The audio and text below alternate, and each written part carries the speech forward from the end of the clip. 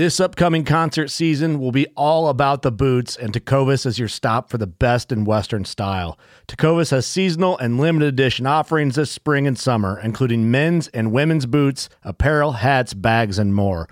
All Tecovas boots are made by hand in a time-honored tradition with timeless styles that are always on trend. And Tecovas has first wear comfort with little to no break-in period. It's hard to find this level of comfort paired with this level of style. Stop by your local Tecovas store, have a complimentary drink or two, that's WCB style, and shop new styles. The smell of fresh leather and friendly staff are at your service. Many stores even have leather custom branding to make your boots truly personalized. And with regular live music and events, there's no in-store experience like it. If you can't make it into a store, just visit tecovas.com. That's TECOVAS.com. They offer free shipping on all boots, as well as free returns and exchanges, and ship right to your door. Go to tecovas.com and find your new favorite pair of boots today. Fishing like a local isn't just about catching fish. It's about connecting with the environment and the people who call it home. It's about hearing the stories and traditions that have been passed down for generations and sharing unforgettable moments with the people you meet along the way. Fishing like a local is having an experience that stays with you forever. And with Fishing Booker, you can experience it too, no matter where you are. Discover your next adventure on Fishing Booker. All right, ladies and gentlemen, welcome once again to the Bass, Kayak, and Beers podcast on the Paddle and Fin Network. Glad to be back. I missed last week. I was fishing the Hobie BOS. I didn't have time to record. Actually, the guest that I have today, Cody Henley, who won the 10 Invitational, I was trying to get him scheduled for last week's show, but he's been busy fishing. I forgot to speak English for a second. He's been busy fishing for the last couple of weeks, the 10 KBF, fishing the Bass Nation Kayak Series or Bassmaster Kayak Series. Now, just when I'm used to now saying Bass Nation Kayak Series, they changed it to Bassmaster Kayak Series, of course. So it'll take me a while to get it back to what I used to say it. And then the Hobie BOS. So this guy's been pretty busy, and he's won a ton of money. And we're going to talk now about the 10, which is what I originally wanted to bring him for. If you want to listen to what he did on the Hobie BOS, go check out last week's episode where I was a guest host with Dan Perry, and we talked to the top two on the Hobie BOS in Toledo Bend, which was Rolando Nandin and Cody Henley, my guest for today. So before we get into Cody Henley, just a brief recap of my weekend. As most of you know, I fished the Hobie BOS at Toledo Bend. I had an amazing time. It was my first time fishing a Hobie event. I am super impressed with what AJ has done with the Hobie BOS as a tournament director and the organization as it pertains to organizing tournaments. It was the first live captain meetings since COVID started. So it was sold out, 200 anglers. Great food, great communication from AJ. I'm one of those guys where I got used to doing the online captains meetings on Facebook. So I didn't really pay much attention other than, what's the code that I have to put on my tag for the pictures. So, and that really is a mistake. Please don't follow that. Not my advice. Don't follow my lead on that. Always listen to your captain's meeting, whether it's virtual or in live. So this was my first in live captain meeting for a national event. No, sorry, that's not true. I did the live captain's meeting for the KBF trail in Tornado River last year. But anyways, very impressed with what was said. The emphasis on taking care of each other and safety and going over the rules, a lot of stuff. It was a lot longer than I expected, but it didn't bother me at all. Great use of time, great food. It was great catching up with everybody. It was great talking to people that I've had on my podcast that I never met face to face. So I was very happy for that. Anyways, as far as the tournament goes, day one was horrible for me. My spot was really blown out. What can I say? no excuses, but I really was not able to fish to my strength. Got into a creek, deep into a creek to escape the wind, found a fish, thought I was going to find more, but then I ran into some um, Texas/Louisiana gators and made a business decision. Decided I'd rather face the wind than face a gator. So, anyways, that was day one. Day two, it was sunny, cold, but not as windy. And I spent most of the day fishing docks, flipping on docks. Got two on docks, and then I got one on a square bill, banging it against some offshore rocky points. But that was it. I really wanted to fish day two, even though I only caught one, because my competitive side, I have no quit on me, and I really wanted to, you know, keep testing myself and improving myself. Part of me just wanted to go home, but part of me just wanted to compete. I will say this, and I've learned this from talking to other anglers. If you not have a chance to get in the money on day one, a lot of them like to leave on day two and not fish because they don't want to interrupt what people that are fishing for money on day two or have an actual shot of winning money. You don't want to interrupt what they're doing because really, if you're not going to be in the money no matter what, then what's the point of interrupting or kind of spoiling somebody's spot that really has a chance to make some money or even win the event? I was very considerate in that. There was, on my first day, I didn't see anybody fishing my spot. Second day, I switched spots. There was a lot of kayak anglers. I made it a point. If I came across one, I will let her know, hey, listen, I'm not in the money. If you want this spot, have it. I'll leave. And just communications. And that's my advice to you. You know, if you're going to ever fish a national event or even a local event that's 2 days and you really don't have a shot of getting in the money, but you still want to fish the second day, you know, be considerate to those anglers that have a shot in winning money. And communication is a big thing. You know, I, for one, maybe could have caught 5 fish. There was about 3 occasions where I actually left the spot to somebody that was looking to catch a check. So anyways, that's my advice to you. Enough about me. Let's go and bring in my next guest, Cody Henley. Before we do that, go check out my sponsor, Douglas Rod. Go to douglasoutdoors.com. Check out their full lineup, LRS, X Matrix, and award-winning fly fishing rods. We'll go to a quick commercial. We'll bring Cody Henley right in. When you need mealtime inspiration, it's worth shopping Kroger, where you'll find over 30,000 mouth-watering choices that excite your inner foodie. And no matter what tasty choice you make, you'll enjoy our everyday low prices, plus extra ways to save, like digital coupons worth over $600 each week. You can also save up to $1 off per gallon at the pump with fuel points. More savings and more inspiring flavors make shopping Kroger worth it every time. Kroger, fresh for everyone. Fuel restrictions apply. This episode is supported by FX's Clipped, the scandalous story of the 2014 Clippers owner's racist remarks captured on tape and heard around the world. The series charts the tape's impact on a dysfunctional basketball organization striving to win against their reputation as the most cursed team in the league. Starring Lawrence Fishburne, Jackie Weaver, Cleopatra Coleman, and Ed O'Neill. FX's Clipped, streaming June 4th, only on Hulu. Mr. Cody Henley, how's it going, man? Pretty good. How are you? Very good, man. Nice to talk to you today. We just recorded yesterday for the reel down for your second place on the Hobie BOS, and Rolando Nadine was also there. So glad to have you again, man. And again, I am glad to be here. Thank you. You've won a ton of money. I'm not gonna say how much because that's none of my business, but you've won a ton of money in the last 2 weeks. How are you feeling? I mean, give us a rundown. Before we get into the 10, give us a rundown of the placements you've had over the last 2 weeks between the KBF, the Hobie, and the Bass. Okay. First tournament trail for me was going down to Kissimmee.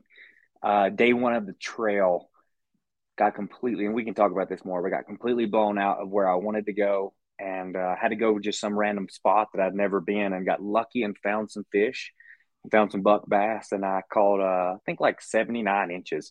Took 14th on the day one trail, but obviously the Pro Series, the Invitational was all together, and ended up doing really good on the next day and actually won that KBF trail. So I took a first there. I came in second on the Pro Series, and I came in second on the Invitational. We had a day off. and the 10 started Tuesday and Wednesday. Day one was sitting in first place on the 10, and then day two, I just finished it off and did really good again, man. And won the 10, left, and on our way to Fork, we were going to have one practice day. And I'd messed with Chad. I called Chad. I'm like, hey, man, when I win the 10, this is like on the drive down. When I win the 10, y'all going to have to interview me afterwards or what? Because I got to go.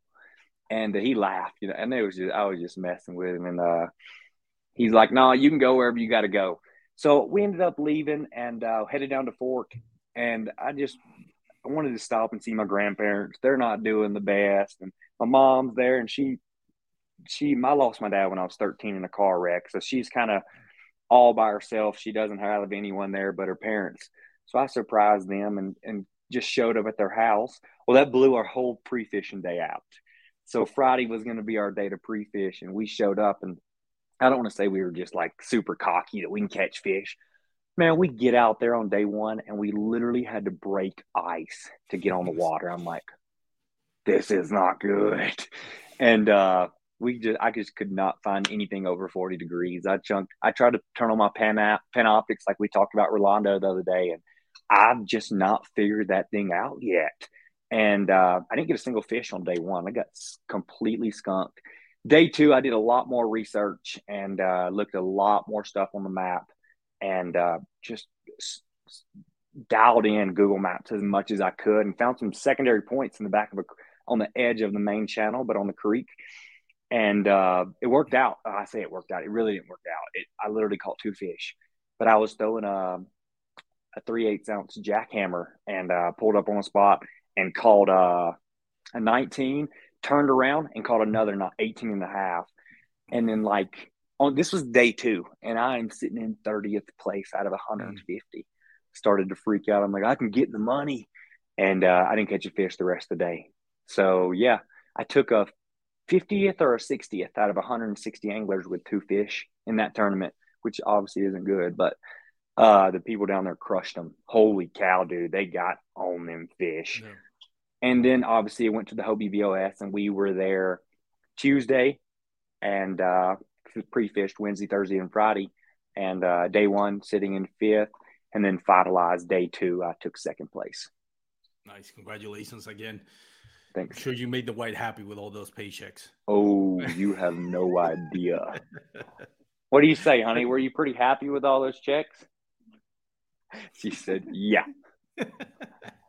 Makes it easier to spend money on tackle when you do. It definitely does. It definitely does. It's before we start the 10, you know what I thought it was interesting is, and I was referenced a little bit about, if you're fishing a 2-day tournament, if you get skunked on day one, you don't have a chance of making money on day two. Do you really fish it? Because I know a lot of guys don't fish it. Me, because I'm trying to learn, I'm going to take every experience that I have. And second of all, I don't have quit in me. I thought about leaving on day 2 in Toledo Bend and just going home, but I was like, I can't do it. I couldn't leave with myself, even if I know I'm not going to win any money. But the Bassmaster Kayak Station in Lake Fork, completely different. You could have skunked on day 1 and still get a nice check if you get a nice bag on day 2. Like, it was that crazy. I've never seen a tournament where you can get skunked and then the second day, I can still catch a check. Yeah, no, I've never. I mean, 30th place had 77 inches. That just shows you, the 2 fish that I did catch, I was set up to easily have a 90-inch day. 90 inches would have put me in 20th place. Not a huge check, but I mean, still in contention. But I'm kind of the same with you, man. If I get skunked, and I don't want to jinx myself because I'm probably going to jinx myself. I haven't fished a ton of 2-day tournaments, probably maybe 10. I've never got skunked on day 1, but I think I'd be in the same position as you, man. I really feel like if I was skunked on day 1 and I'm going to my same spot, I would ask around hey, guys, where are you going to fish? I'm not going to blow your spot out and catch all these fish and then just ruin it for you. I mean, because I've been in that situation before where people are right in front of me and they didn't even they got 20 inches on day 1 and we're sitting at 96, 97. It's like, what? And I try not to be rude. Sometimes it gets under my skin a little bit, but for the most part, every kayak angler that I've met, like they're like, "Hey man, I'm not in the money." They'll say that, So it's like, dang, dude, you won't see that from no boat guys. I'm sorry to say, but you ain't gonna find that from no boat guy. And heck, my spot that I went the first day I had was totally by myself. Probably because nobody was as stupid as I was to go to that spot, considering the wind. That's probably the main reason. But day two is like, God, these kayak anglers everywhere, and I really don't want to ruin this for anybody.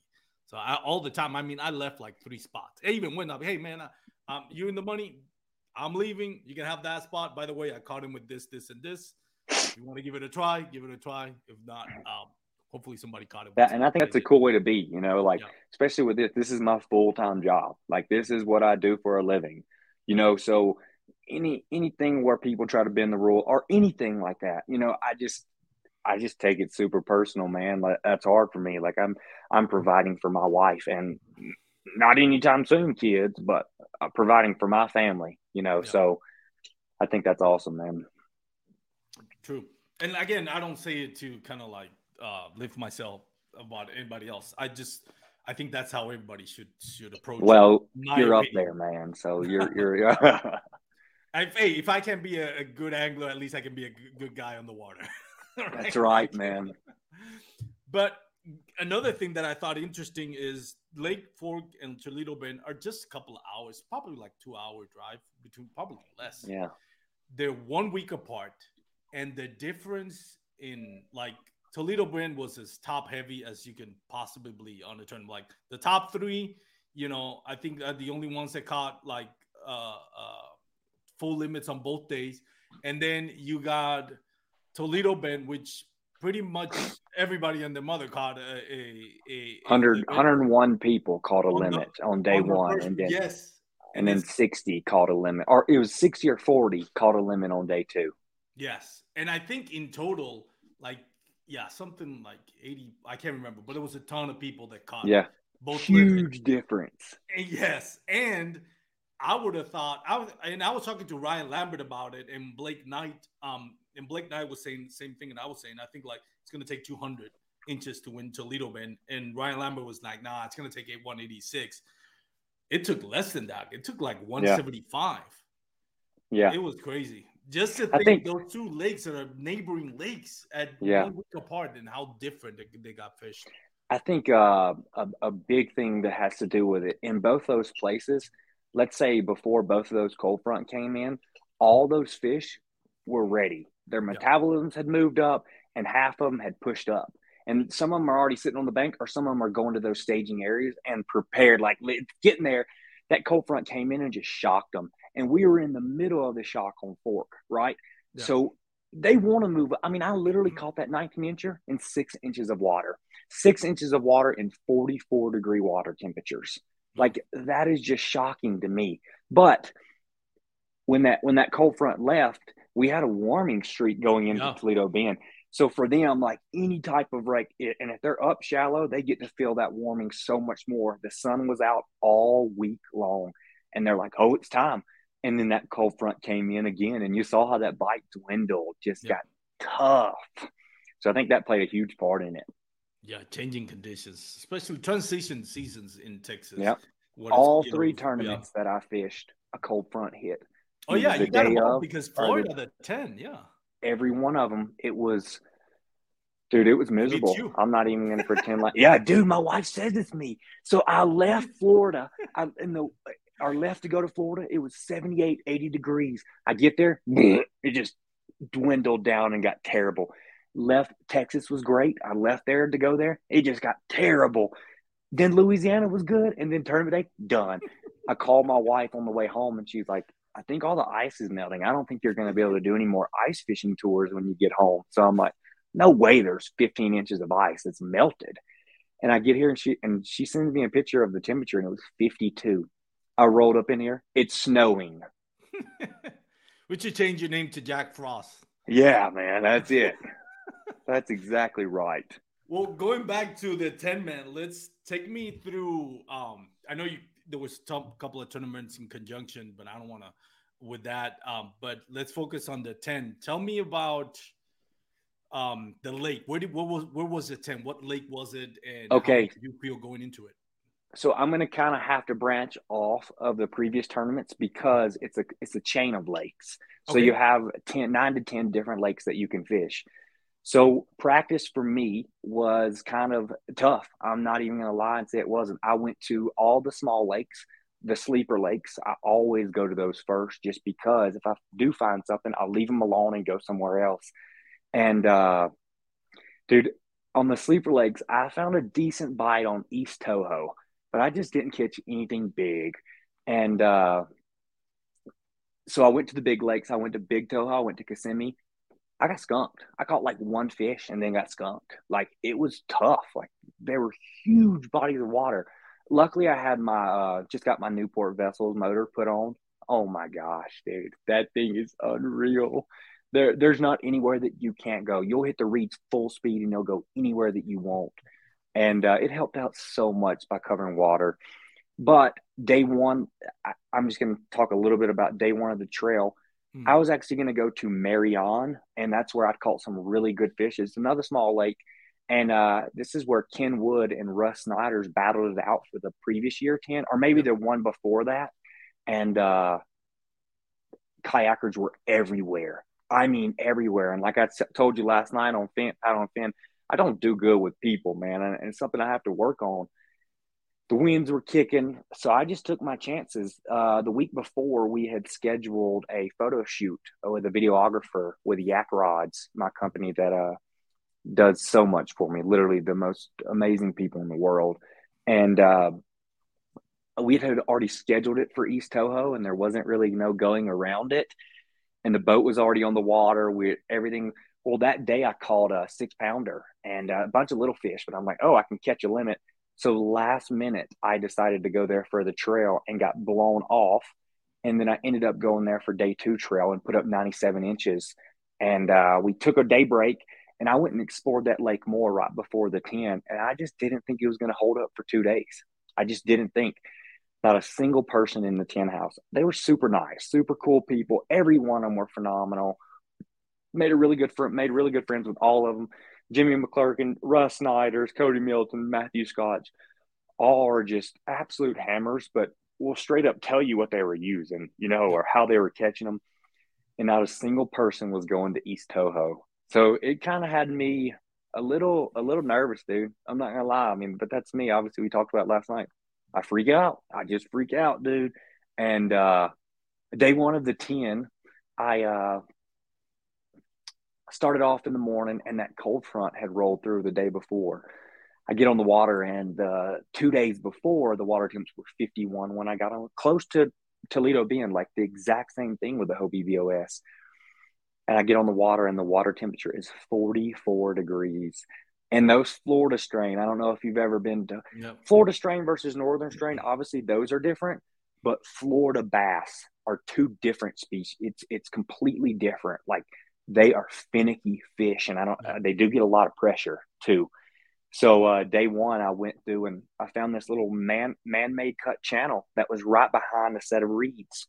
I probably shouldn't say. Well, it don't matter. I don't care. Well, there'll be a couple of people out there next year with me too, if we go to the same place. I don't know. And I would run that channel. That channel was only a 2-mile stretch. So the winds were picking up and the winds were moving. So I knew that the fish were active. So what I would do is I would go, and there would be a boat dock channel from someone's backyard, and it would open up into the main lake. So I would stop and pause and throw it all in that channel, but then my channel cut right in the middle of it too. So I would fish. It would always drop down, and they'd always be sitting down in that deep water. And it did really good, man. The tournament ended on that day. They extended it. Chad extended it for us and gave us 1 more hour of pre-fishing. I mean, not pre-fishing, of actual tournament time. And we had 9 hours on the water. And by 2 o'clock, I had 90 inches. And I knew that I had to make a very, very hard decision for me is leaving fish. And I went and explored. I went off and just put my poles up. And at 2 o'clock, I said, hey, I'm in it. I know that I'm in it. I looked at everyone. Everyone had submitted fish, so I knew they had service. And I knew that it was being broadcasted, or live streamed every once in a while. So I knew people wanted to have their name up top. It's like, oh, blah, blah, blah is in the lead. and he's beating him by 4 inches. So I made just a split decision, and I got off the water probably like an hour early, and just said, hey, I hope I saved enough fish for tomorrow. And day one, I was sitting in first place with 90 inches, and then Mike Elsey was right below me with like 88. So it was really a close playing field. It wasn't like I ran off with it. I didn't catch any huge fish. Like I literally caught 19s, 18, 19s, 18. I ran that 2-mile stretch. This is how slow that I fished. I started on the water that morning, and I fished upwards, and I never made it to the end of the 2-mile stretch. I just worked very, very slow and picked every piece of, whether it was hot, it didn't matter, man. If I would find Kissimmee grass, if I would find any hydrilla, it was definitely the key player for me. But if you would see some Kissimmee grass in that middle channel, and then there would be one lily pad, I could 100% call that I would catch a 16 to an 18-inch fish under every lily on day one. Wow. Crazy. But then, so going into day two, you feel any pressure?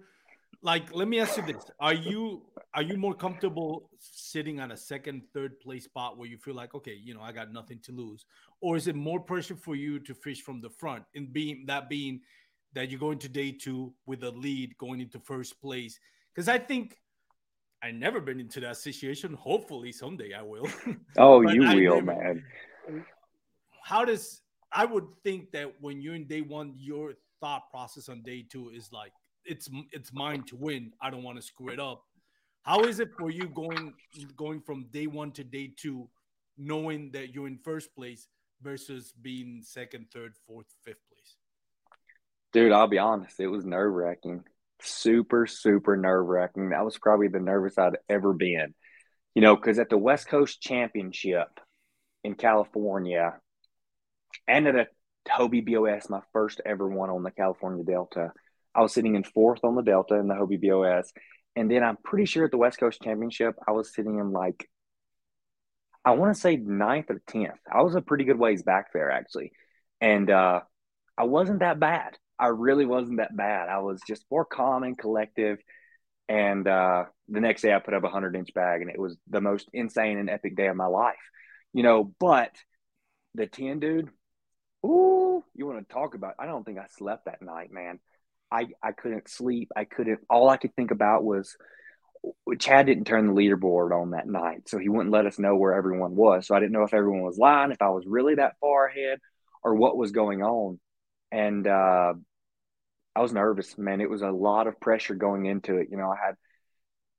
I checked my phone when I got off the water. I take calls but I don't look at my messages to type up anything. I might say reply on my headset, but I don't type anything up. I had over 100 messages between regular iMessages, Instagram, and Facebook. It was well over 100, probably close to 170 actually.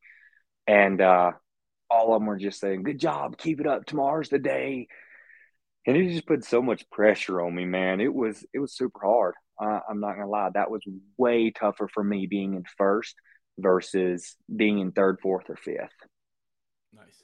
So what was your plan on day two? Day two, I had actually explored a little bit more, and on the practice day that we got off, and I went and explored some. And obviously, I try not to hook fish on the day before ever. Like I learned my lesson. I would always message my wife and be like, "I'm on them, cuz," and I'd be holding these 24s and 23, well, more like 20s and 22s, and I'd never forget. She messaged me back. She's like, how about you stop catching those fish and actually save them for tournament day? And I'm like, that's stupid. And she was right, dude. So I really got honed in on that. So for my chatterbait, what I'll do is I'm not going to cut a jackhammer or hook off. And I don't like to use other chatterbaits because I know they have a different thump, right? Yeah. Whether it's the original projects, whatever. Yeah. And what I do is I put a worm. I'll cut the head of a worm off and slide it over the hook. And I usually just fill that bad boy up with as much garlic or crawfish scent that I possibly can, or shad scent. And I'm a firm believer in scent. I mean, firm. And as soon as they smack it, I'll just click my button. You got to be pretty quick with it because you'll still hook some on accident. I'll click my button and they'll just take off running with it. And you can usually tell if it's like, I'm no fish expert by all means. I'd like to say that I am, but you usually can tell, like you can pull back on them a little bit and tell if it's a bigger fish or if it's a small fish. Usually for me, the small fish will just sit there and just kind of flurry around like very, very close spots. If that fish grabs that bad boy and runs with it, that's a big fish, in my opinion. Like, I could be completely wrong and someone correct me. But every one of these fish that I was hooking this new spot would just boom, take off running. I'm like, oh, I got another spot. So day two started for me really slow, really slow. Another cold front had came through actually. So the water temps actually stayed the same, but it was bluebird skies. So the barometric pressure was up, like all the fish pressure was just very, very hard. No wind at all. And I'm a firm believer in a chatterbait. You need to have wind. So I started to think, should I throw a wacky rig? Should I start flipping? Because I'd thrown that chatterbait all morning for 2 hours and hadn't got a bite. You know, on day one for me, third cast in, I caught a 16. Maybe like seventh cast in, I caught an 18. So it was really quick. And at this point, I got nervous, man. I got super nervous. I'm like, I went into this with 90 inches, and I can't even catch a fish today. And then Chad called me and was like, "Hey, man, where are you? We're sending a drone out your way. You still out there on East Toho?" I'm like, "Yeah, I'm out here." I sent him the pin of where to go, and I was like, "I just want to limit before he gets here." That's literally what I said. I just want to limit before he gets here, because then I feel like the pressure of the drones watching you, the pressure of them, they're palling around trying to video you, like they're going to spook. I just started to get kind of worried, man. And I was like, okay, I got to mix something up. Bluebird skies, the fish aren't in my channels. They're hiding. I know they're somewhere undercover. They're getting out of the shade. So I did the same thing Rolando did, man. I focused on the docks. And every dock, it was weird because when the water gets low, you can't pull your boat out from that dock because it's so I was only in 2 to 4 foot. So they dig these channels out to every single dock, and it literally goes all the way to the main lake. So instead of fishing that little bitty channel and here's the reeds, I would fish the channel all the way to the guy's boat dock or whoever's boat dock it was. And every time I would get inside that channel, I would find a lily pad, and I would put that I almost said Torpedo, my Newport vessel motor on like 20%, and just humming them as many casts as I possibly could. And within 15 minutes, I had a limit of 14s and 16s. So it went really quick. Every time I would catch a fish, I would yell to the top of my lungs, just screaming and shouting. And I can't, like I said, I can't tell you how many times I was praying to our Heavenly Father and just to help me find these fish. Just, God, this is all I'm asking. Like, this is the biggest tournament that I've ever experienced or been a part of. Please help me at least do good, you know? And it would seem like after I would say a prayer or say a prayer of gratitude, like he would just automatically, I would catch fish. Like, it was the weirdest thing I've ever experienced. And, you know, it was cool, man. And so I ended up getting a limit, and I saw the drone flying over my head and started fishing really good. The wind started to pick up. We had about a 7 mile per hour east facing wind, or coming from the east. And what I had found was the more the sun came up, the more these fish would literally push out from that channel going to the docks, and they would go to those big set of reeds. So if you would find lilies or anything out in these reeds, it would make, the wind was blowing so hard, it would make like a channel going into the reeds. And these fish were literally stacked up on every single lily pad, and the wind, you could see like it would literally look like a mini river channel. And I would get back on the backside, I would like sneak around, and literally every single cast I would catch a fish. It was insane. Because on day one, I actually found this spot at the end of the day, right before I decided to get off the water early. And I'm throwing my chatterbait, and all of a sudden, this was so hard for me too. And I kind of regret it too, because I didn't catch this girl on day 2. But I would say 2 7 to 8 pounders are coming in, and my jackhammer, both one on each side, and my jackhammer is literally right in front of them. And I freaked out, jerked the jackhammer out of the water, and just got out of there and said, "I'm saving you for tomorrow," because I didn't know how many fish would be there. And I went to that spot at the end of the day, and they weren't there, but I ended up slowly culling fish. I caught a 5, I caught a 19, I caught another 18 and a half and a 17. So I had decent bag. I didn't have nothing huge. I think I ended with, I want to say 89 inches or right at 90 again, actually. So it was pretty close to the same day as I had the day before. So what was your total bag for 2 days? Can I look that up for you? Yeah, of course. That's a good thing about Fishing Chaos. I love Tony X. Dwayne is absolutely amazing. But with Fishing Chaos, you can go back and look at literally every tournament you've ever fished. So my total, I had to have 90 because my total was 180.5. So day one I had 90.75, and day two I had 89.75.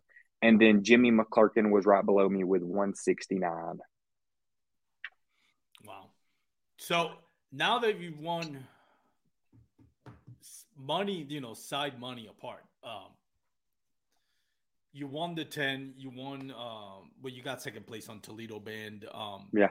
What has been your favorite trail? So you did all 3 trails. That's not counting, obviously, the Bass Nation Kayak Series was not, wasn't good for fishing. Yeah. But as far as being organized and the logistic behind how each trail was run, which one did you kind of put you on the spot here? Which one did you enjoy more? Just the organization part of it, not the fishing part of it, because that's just really depending on how it goes. But how did KBF organize Bass Nation and Hobie BOS? No, for sure, man. You're just gonna drop the bomb on me, huh? I don't know if I could pick a favorite between both of them. KBF and Hobie, 100% blow Bass out of the water. Bass isn't even a competitor with these two. From what Chad and what AJ do for us is unbelievable. I will say there was a bigger turnout for Hobie. I felt like things were a little bit bigger on the stage. I felt like there were a little bit more things. But at the same time, the KBF 10 house was the most unbelievable thing I've ever experienced in my life. Like, dinner was made for us. Breakfast was made. Our lunch that we picked up out of the house and went on the water with, our sandwiches and our burritos were made for us. Everything was top notch. Like, I can't even express, I don't think nothing compares to the 10 house. I'll say that straightforward.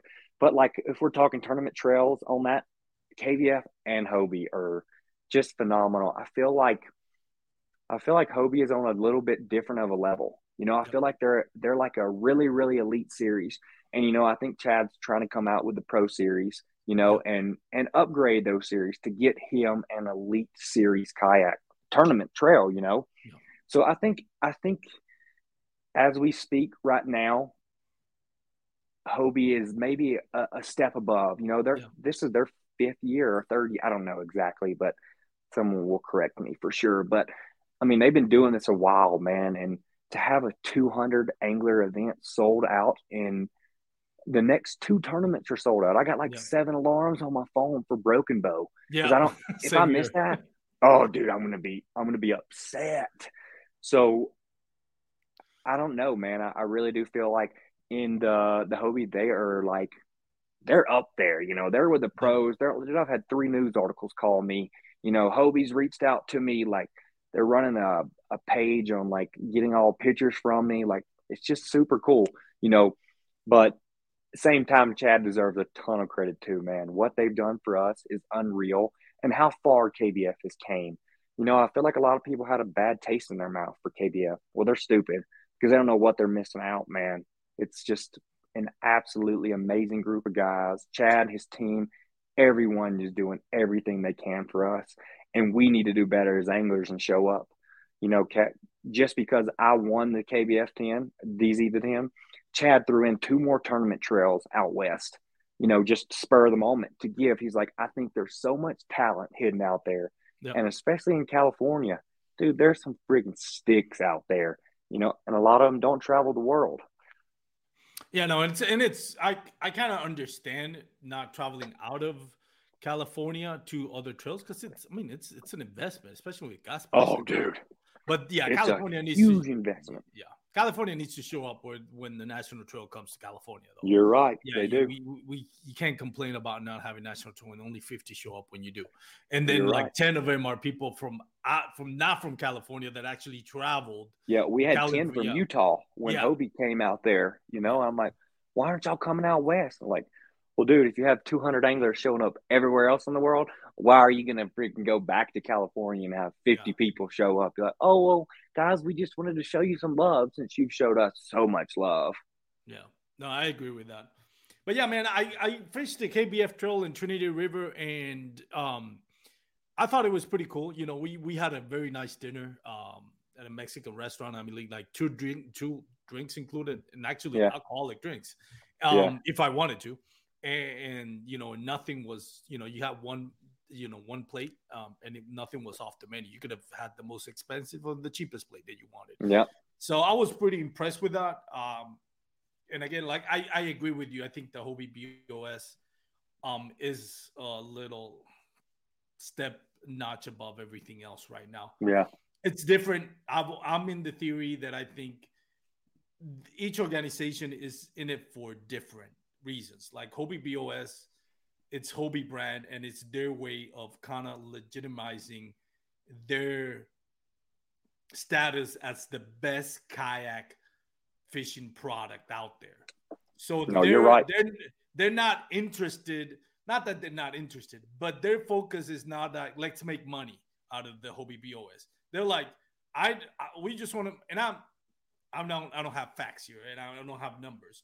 My feeling is that they're more like they're happy to just break even as long as they're losing money, because it's just building their brand up. It's you're giving exactly publicity right without having to pay for it and actually making some money of it. It's like marketplace, like it's literally advertisement across the entire world, so they do a phenomenal job. Like I've literally had almost 3 to 4 people reach out to me like, hey, can you give me a rundown of your story and send me all your pictures? We'd love to get you in our magazine. I'm like, yeah, you dang right I will. What you want? Yeah. And also one thing that I think it comes underrated is the fact that the BOS Trail has a reputation for being such a great product. People that fish it are going to be, okay, well, if the brand Hobie is in it, if Hobie BOS Trail is such a great product, then their kayaks are going to be a pretty, it gives that. No, you're right. That legitimacy, that reputation that this is the best product out there, both in the trail and in our kayaks. That's just my opinion. Now, it could be wrong. Now, Bassmaster is in it to actually make money. Like literally, they're like, yeah, we our job is not to build a brand; it's to actually host events and make money out of it. So it's different logistics.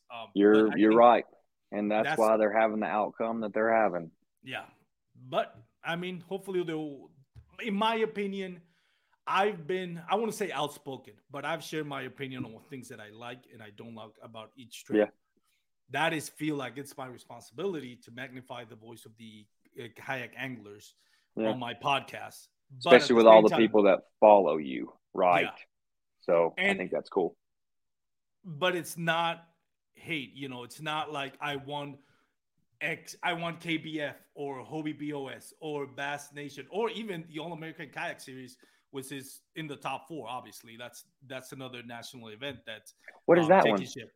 The All-American Kayak Series. Yeah, where is that?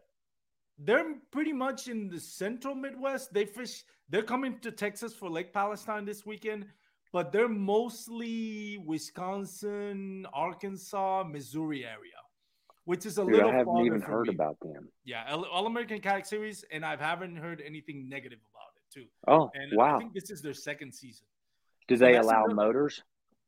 I don't know. I want to say they do, but I really don't know. I'll have to look that up, man. I'm looking for a few more to fit in my schedule this year. Well, there you go. I mean, the way you're winning money, you might as well. I hope it continues, man. I hope it wasn't just some freak accident. Well, I mean, when we fish, sometimes it's more expensive, but when you win, it's actually, in your case, it's actually more income.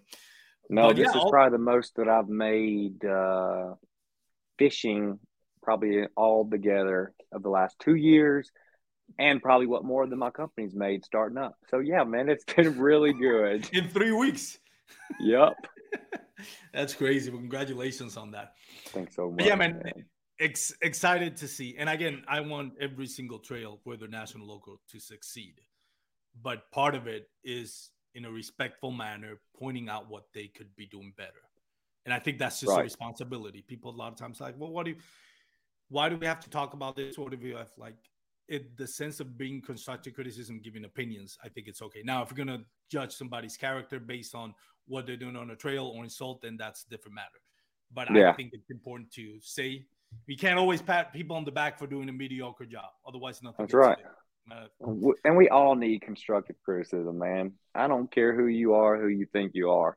We all need it. We all need change and we all need help, Very true. And if you can't stand criticism, you're in the wrong line. That's right. Because everybody will nitpick everything you do on your videos on Instagram. And everything. But man, Cody, congratulations. Again, Hobie BOS, the KBF. I know Bass Nation or Bassmaster Kayak Series wasn't the result that you wanted, but you still fished it. And you did the best you could. Tough conditions. Like we said, only 3 people caught a 2-day limit on that event. But they slayed them. Oh my God, yeah! There was talk about being top heavy. What was it? The winning was 203. 203. Yep. It was like 200 something inches. I would have thought, not as far as total numbers to win. I would have thought it would have been flip side. I would have thought Toledo would have taken 200 plus inches to win. And considering, before we knew that the wind was going to be that bad, that kind of made a little bit more sense after the fact. But if it wasn't for that, I would have thought, knowing what we knew was happening on Lake Fork the week following before the tournament, I would have thought 170 inches would have won Toledo. Would have won Fork, and 200 inches would have won Toledo. It was actually flip side. Yeah, that's what I was thinking too. I was thinking Fork's going to be 180, 185. And then just because the cold front was there, we were in the middle of it. And then Toledo, I was like, it's going to easily take 97, 100 inches each day, And then whenever it finished, and I had people messaging me saying, "Hey, you're sitting in 5th, only about an inch." I'm like, huh? Sweet. A lot of spotted bass too, man. I've caught You caught spots? You caught a lot of spots? I caught a lot. Well, I didn't catch a lot of fish, but the fish that I caught pre-fishing and on tournament, I caught a lot more spotted bass than I did largemouth bass. I don't even think there was a single spot up that river where I was at. Yeah, maybe not the river. Main Lake, I think a lot of people caught spotted. And I think that kind of explains why there were so many 70 and 60 smaller bags, because obviously spotted bass are not going to grow as big as largemouth bass. So kind of explain it. But yeah, it was chock full of spotted bass where I was. Yeah. But Cody, before I let you go, man, I've had you over for 45 minutes now. Quick shout out. Where can people follow you on Instagram, social media, if you want them to follow you? Oh, I know absolutely. you have your own custom lures bait. Feel free to plug them in. Any jack rods, anybody else you want to thank? Go ahead, take your time.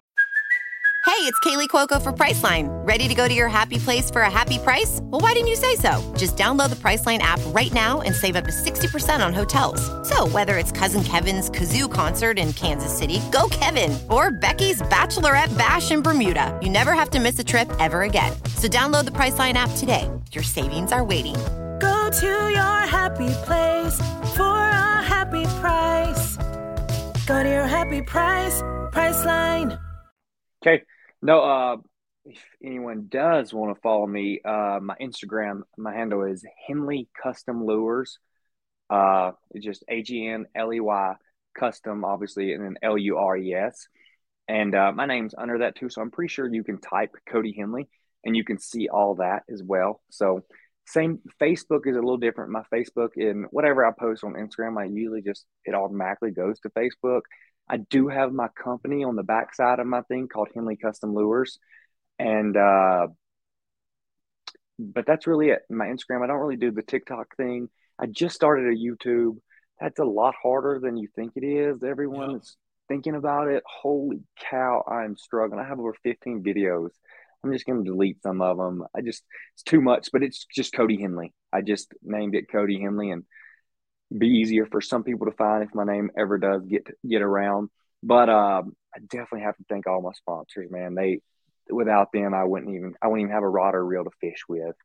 They have done so much for me. I wrote them down this time for anyone that I forgot. But always Yak rods. Literally, if you haven't tried them, like, get on their website, check it out. Like, you need to at least try their specialty rods. It's called the X Chatter or the Feast. Both of them are literally specially designed. They have, I think it's a 10-inch handle, so it's a little bit shorter than typical, but not as short as their black line or their foundation line. And you can use Henley 10 with no space at all, just Henley, and then not the letter, but the number 10. And that'll save you 10%. Not much, but it definitely adds up when you start actually paying for everything. I think that with the discount is only like $245. I have 4 of them. They are the best rod in the world, and they are designed with the best products that you can possibly get across anywhere. I mean, all their graphite rods are made with like 40 ton, like the best that you can get. They're the most sensitive rods I've ever used. 13 fishing, hands down the best reels that I've ever used. I used to be a huge hyper mag guy. And I was like, there's no way nothing's going to compare to a hyper mag. And reached out to them, talked to them. And I'm like, you know what? I'm going to give them a shot. And loved them. Absolutely love them. My favorite is the TX2. But all of them are really phenomenal. Their hard baits are sick too. Holy cow. What's that hybrid? The one that's got a jackhammer? The Jabberjaw. I don't know if anyone's ever tried that, but that thing's pretty sick. Dakota Lithium, literally no questions asked to me. Like, I did 27 miles on my Newport vessels one day and literally still had 27% battery when I got home. And I don't think, like, even a couple of my buddies ran out of batteries at 19 to 20 miles. It was just unreal what Dakota Lithium and how they take care of us and what they do for us. Kayak cushion, hands down. I don't have to tell anybody about that. If you don't have one, you're missing out, and your back's missing out. I have a really bad back, and I still have a really bad back, but it has helped me so much on the water and be able to sit there all day long for 10 to 12 hours. P-line, no questions asked. P-line, best for me, I think the best in the world. I swapped for a while. I tried Seagar. I tried, there's a new one, Sunline. And don't get me wrong, they're really good lines. All of them are really good lines when you get up in that high dollar line. But I had so many fish break off, so many boat flips where I'd literally go to, and I'm a boat flipping freak. And I'm not a netter. I just can't figure the net thing out, dude. I suck at netting fish. And I just swapped back to P-line this year, and oh man, I'm so impressed. A lot of people complain about the memory. It does have memory, but with memory comes strength, and that's why they're ranked number 1 strength line on the market. I mean, literally all you have to do if you get any memory, run out to a tree, hook your lure up on a tree or a fence, go out and stretch your line for as tight as you can. It pulls all that memory out. I'd literally just learned that not long ago from a guy named Adam McCluskey, one of my really, really good friends that we travel the world. Battle baits. We talked about battle baits last night. This dude is just absolutely phenomenal with his jigs. I'm more impressed with his spinners than I've ever been impressed with anything, especially the way his head and his mold, his design. It's almost designed like 6th Sense, and it's shaped like that, except he doesn't use no rubber band. Literally everything is hand tied with just amazing stuff, man. He's got some new cool underspins that y'all have to check out. Literally, you run. It's a little eyelet, and you put 2 keepers in front of it, and it's got a spinner on it, like as far from the distance as you want from your line in front of your hook. And you can just throw a normal EWG hook on it, and your swim bait action triples. Instead of it just swimming and kicking, literally the whole body rotates. and it's got so many more bites for me. Rogue Fishing, like I said, I just jumped on board with them. They have some of the best tethering tools possible for your phone. Anything you want, man. They have all the tethers you need. They have also like clothes and hats and stuff like that. And of course, my freaking motor is unreal. The Newport vessels, like I was gonna get the Torpedo, and I'm not gonna say anything bad about Torpedo, but it was just a lot of weight going on the back of my kayak, and I'm already so heavy back there. So I just decided to go a different route and join their team, and I am so impressed. When that thing showed up, it was a little bit smaller, like half the size of the Torpedo. I'm like, this thing isn't even gonna move me. That son of a gun will push that boat at 5.1, 5.2 miles an hour all day long. And of course, Yak Attack, man, they've helped me out so much in so many different situations. So, but I think that's it, man. I couldn't do any of this without them. And of course, God up above, man, he's like, I can't remember who that was that said he's every one of our sponsors. I'm pretty sure Chad or Guillermo said that. So I thought sounds like cool. something Guillermo said. I know. Yeah, I thought that was super cool, man. I stole it from him. Yeah, definitely a great ambassador to the sport, Guillermo, as well. Man, congratulations on your sponsors. You've really earned it. You know what you do on and off the water. And again, thank you for the opportunity talking again and telling us about your success on the 10. We look forward to seeing what you do on the water, and best of luck moving forward, man. I appreciate it, man. Hopefully, I'll see you again pretty soon. So hopefully, hopefully I won't come last this time, but. I'll be sure to stay. Hey, yes, sir. All right. Well, for those out there listening, thank you so much for tuning into the Bass Kayak and Beers. Thanks to you again for our sponsor, Douglas Watt. Go check out douglasoutdoors.com to find out about their full lineup of LRS, X Matrix, and fly fishing rods. And if you're going to be on the water, wear your PFDs. Take care, everyone. Have a great day.